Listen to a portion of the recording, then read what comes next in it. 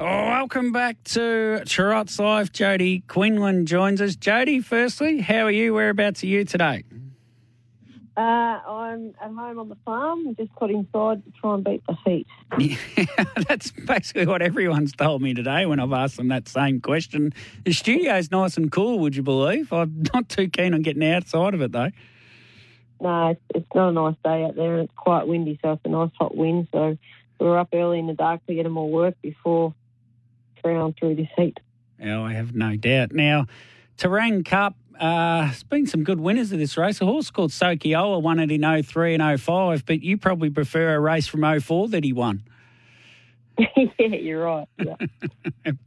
That being a Miracle Mile. Glenferrie Hood, you won with Glenferrie Hood, trained by Ahmed Tabor, and I haven't got the in 2016, so it's a race you've had some success in.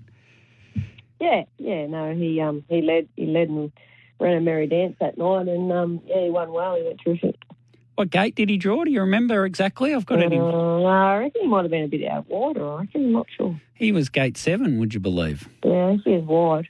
He was gate 7, so there's some synergies here. District Attorney, he's drawn gate 7 on Saturday night. You drove this horse basically through his last campaign, and you're now training him. Yeah, I've only had the horse from Ted and Blake probably just on 3 weeks. So, I'm still learning about him, and obviously it's a big change for him because Ted's had him all his life since a young horse. So he's gone from, a training complex of 3 or 4 to a bigger show here, and he's quite territorial. So he's settled in okay, and that's probably the biggest change for him than anyone, really.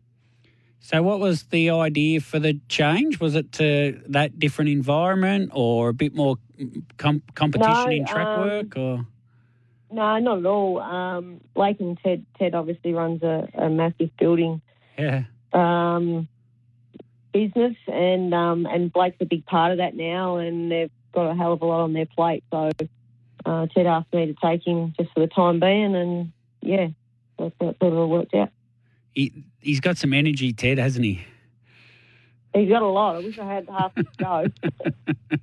He certainly does, and he's a very passionate man. And I tell you, Jodi, I've been on the bandwagon of this horse for a long, long time. Cruz Bromac was a real late mature. He didn't really mature till he was 4 and 5, and I know they paid in excess of $100,000 for this horse at the yearling sales, and they really have looked after him every step of the way. And I just wonder if the next 12 months is going to be that 12 months he steps up.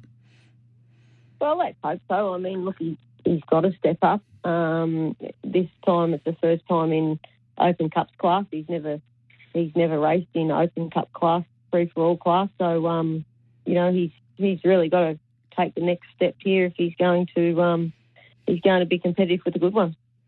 What's the plan for Saturday night? How forward is he? He's a horse we've seen sprint so fast from the back of the field, but we've seen him do it tough from the chair as well. Yeah, no, I wouldn't like to see him in the chair this week. I haven't done a hell of a lot with him. As I say, I've only sort of had him 3 weeks. I usually don't race them within sort of 4 weeks. When I get them, they've got to sort of adjust to my track a bit because it's quite heavier sand than what he's sort of used to, but he seems to have taken it all in his stride.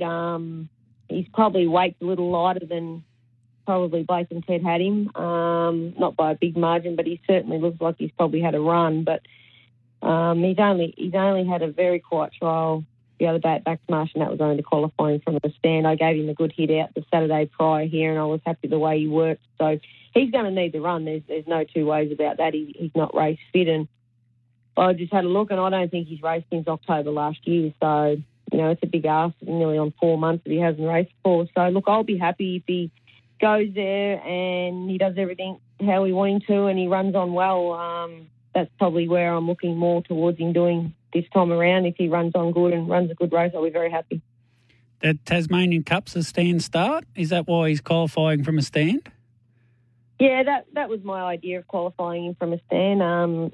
They said he can be a bit, hairy McClary. He can be a bit dangerous and things like that, but he's been well behaved since I've had him. Might be the calm before the storm, so I don't know. But yeah. I took him to the trials and he stepped away nice, and I just sort of thought $150,000 race, the Tasmanian Pacing Championship. So, Look, it's penciled in. Whether he'll go or not, relies on quite a few things. Obviously, the transport and obviously how he goes at Terang. He'll want to go well to consider taking him over there. And the other issue with him is he'd have to have sort of 3 runs in just over 3 weeks. And when you look through his record, his lifetime record, he's only ever really had 2 runs in 1 month. So a lot's going to depend on a few variables, really. How he goes will be the key variable Saturday night, and how he pulls up will be the next important step as to whether he goes or not.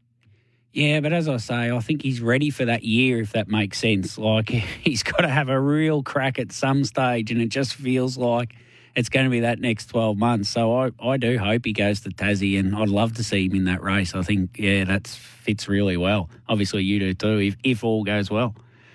Yeah, it's been a bit unfortunate, the timing of it, getting him in that, because I've missed races that I would have liked to have had him in. I would have liked, ideally, to have run him in the Mercury. And he had to be scratched out of that. He had a virus. So he sort of, in the 4 months that he hasn't raced for, he's had a few hiccups, which I'm getting him on the back of. Hopefully he seems to be well in himself. He seems happy. He's eating terrific and those sorts of things. So I've always had a great opinion of the horse. I really liked him the first time I ever drove him, and I said to Ted, look after this horse, because I think he's the makings of a really nice horse.